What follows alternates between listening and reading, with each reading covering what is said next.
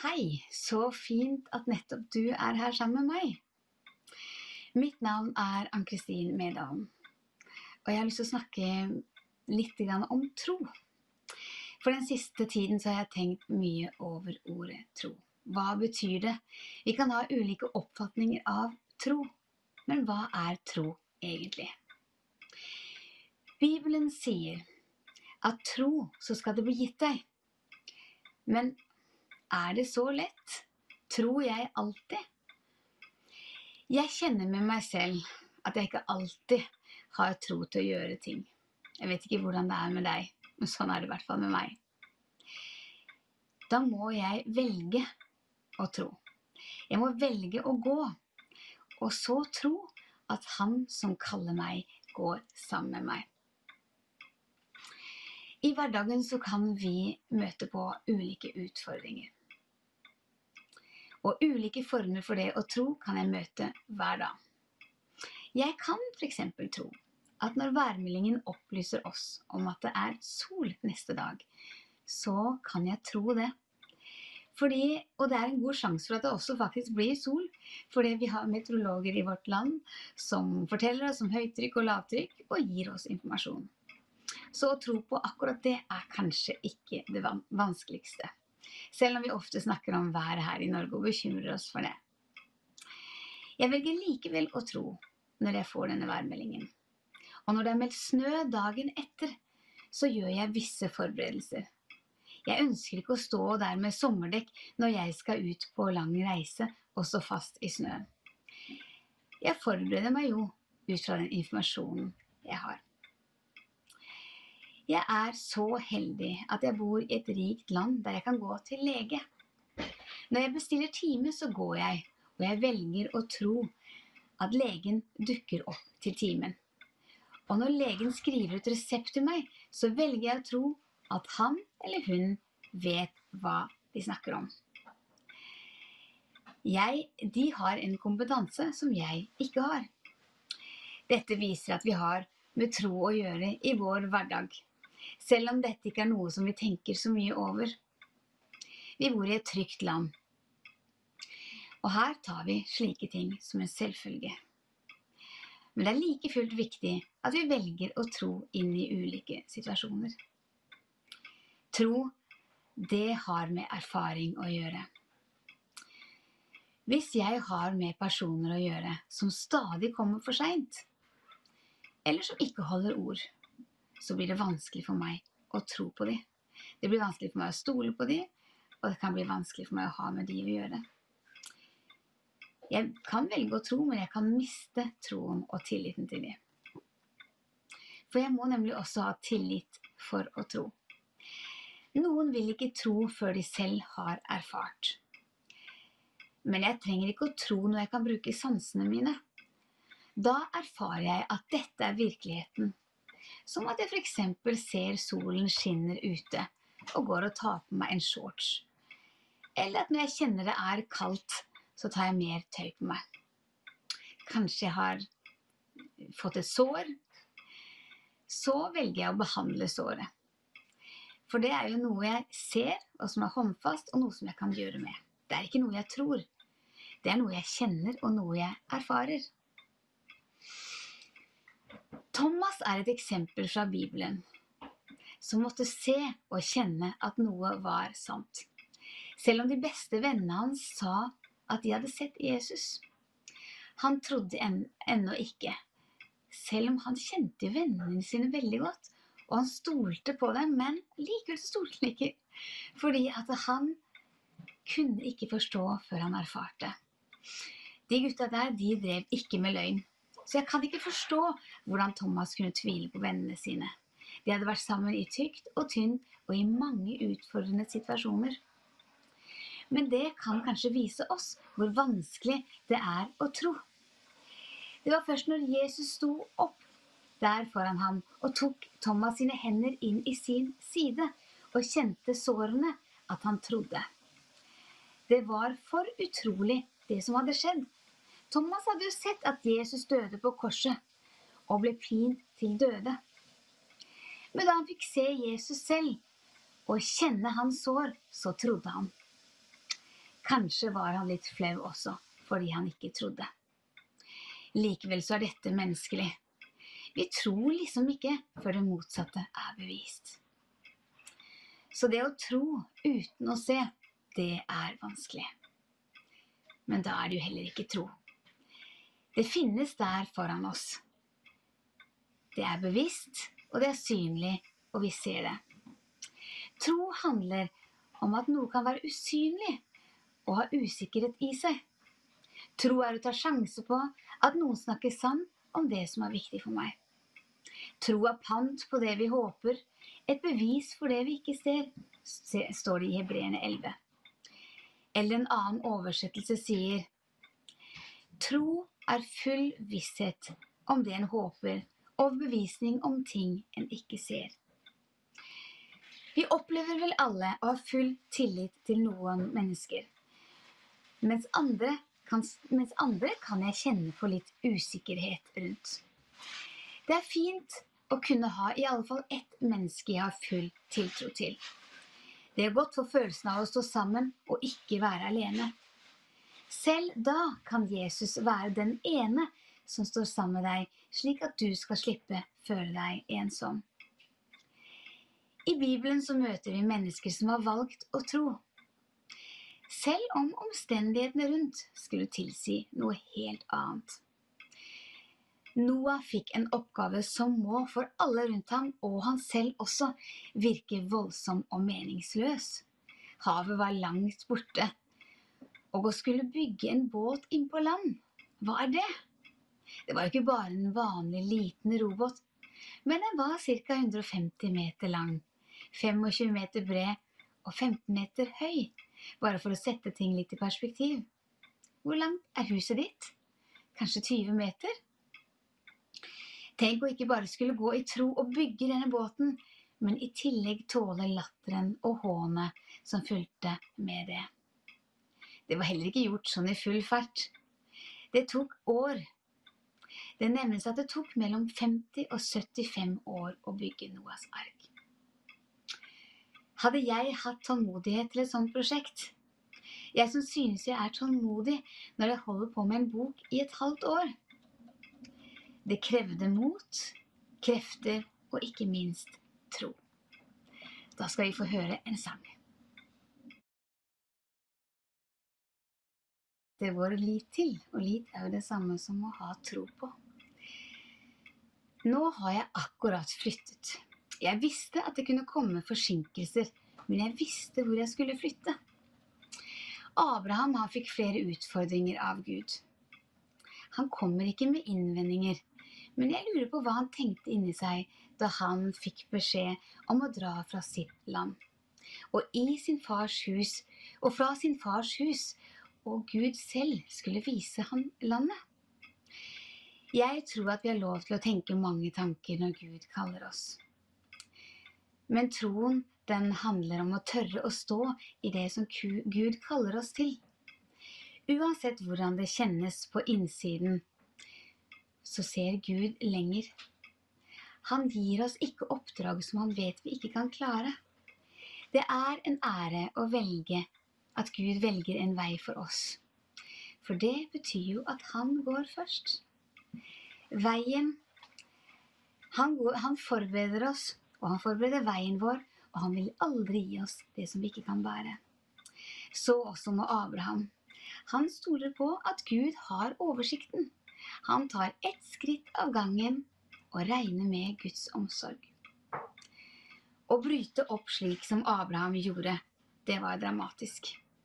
Han forlot slekt og nettverket sitt. Og så det litt annerledes på den tiden her, for nå kan vi flytte rundt omkring i Norge og forskjellige steder, uten at det så veldig spesielt å si. Men den gangen så var det sånn at når man flyttet fra det stedet man var oppvokst, så mistet man også rettsbeskyttelsen som fulgte. Så det var egentlig ganske stort og voldsomt å flytte. Det eneste han holdt seg til var Guds løfter om beskyttelse og ledelse. Tør jeg be Gud ta styring i mitt liv? Sara lo, sto det, når hun hørte at hun skulle bli mor. Det var helt vilt. Hun var 90, og Abraham var 100. Jeg tror også jeg hadde ledd litt. Kanskje jeg til og med ville tenkt, Gud, hvorfor nå, når jeg så gammel? Kunne det ikke skjedd før? Jeg levde et helt liv. Og så sier du at jeg skal få en sønn nå? Nei, vet du hva? Men sammen med Abraham så stolte de på at det umulige kunne skje. Når da løftesønnen endelig kommet, gleden står i taket, og hver dag må være som et mirakel, så ber Gud Abraham han om å offre sønnen sin. Det hadde rast sammen for meg. Jeg hadde prøvd Gud og sagt ting som, nå som du endelig har gitt oss den sønnen som jeg lengter etter, så vil du ta han fra meg igjen. Hvilken Gud er du? Jeg ville grått og vært utrøstelig. Det for meg helt ufattelig å forstå at Gud kunne teste Abraham ved at han ba Abraham å offre sin egen sønn. Jeg synes jeg ser Abraham gå med rolige, faste skritt, med en dyp rynke i pannen til bestemmelsesstedet. Abraham visste at også i dette så måtte han ha full tiltro til Gud. Da Isak, hans sønn, skulle offres, så spurte han, hva brennofferet, pappa? Abraham svarte da Isak at Gud han vil se seg ut et passende offer. Nå endte jo dette godt, fordi dette var Guds test for Abraham. Og da han hadde bundet Isak fast og begynte å heve kniven, så stoppet Gud ham. Og offeret han skulle bruke i stedet, enhver satt fast i krattet bak ham. Guds løfte til Abraham var at han skulle velsigne Abraham rikelig og gjøre hans slekt tallrik som stjernene på himmelen, fordi han var trofast. Menneskelig sett disse situasjonene helt umulig å sette seg inn i. Elia måtte bevise for Gud, for mennesker at Gud kunne tenne på et bål, selv om veden var druknet av vann. Gideon ledet en hær som måtte reduseres før han gikk til kamp, for Gud han ville vise sin makt. Bibelen full av troshelter. Ikke helter i vanlig forstand. De var mennesker på godt og på ondt. De var slett ikke feilfrie. Det som gjorde at Gud kalte dem rettferdige, var at de hadde tro. Ved tro så kan det umulige skje, og alt skal være av nåde, ufortjent. Jeg kan tro at noe blir for vanskelig for Gud, fordi det for vanskelig for meg. Men så det ingenting som for vanskelig for Gud. Han best når alt håp ute. Da virker han, og ikke jeg. Han deler sjøen for folk, som har en hel hær etter seg. Han gir babyer til damer som ikke kan få noen. Han frelser sjelene til folk som fortjener døden. Alt dette mission possible for ham. Disse menneskene vi leser om har noe til felles. De håper noe som bedre enn det de har. De lengter etter noe som ligger foran. De går i tro og i tillit til Gud, uten å feige ut på grunn av motgang. Det utrolig at de ikke ga opp når de møtte denne voldsomme motgangen, sånn som Noah som sto og bygget på båten sin i så lang tid. Går du med lengsel i hjertet ditt? Det noe du drømmer om? Det kan være ulike lengsler i oss. Kanskje vi ønsker flytte på oss. Det kan kreve stort mot. Og kanskje har Gud lagt ned i oss en drøm eller visjon om noe vi skal gjøre, men som synes veldig vanskelig. Jeg gikk med en lengsel i mange år. Jeg vokste opp med en kirke der jeg stod til konfirmasjon, gikk på speider, jenteforening og kor.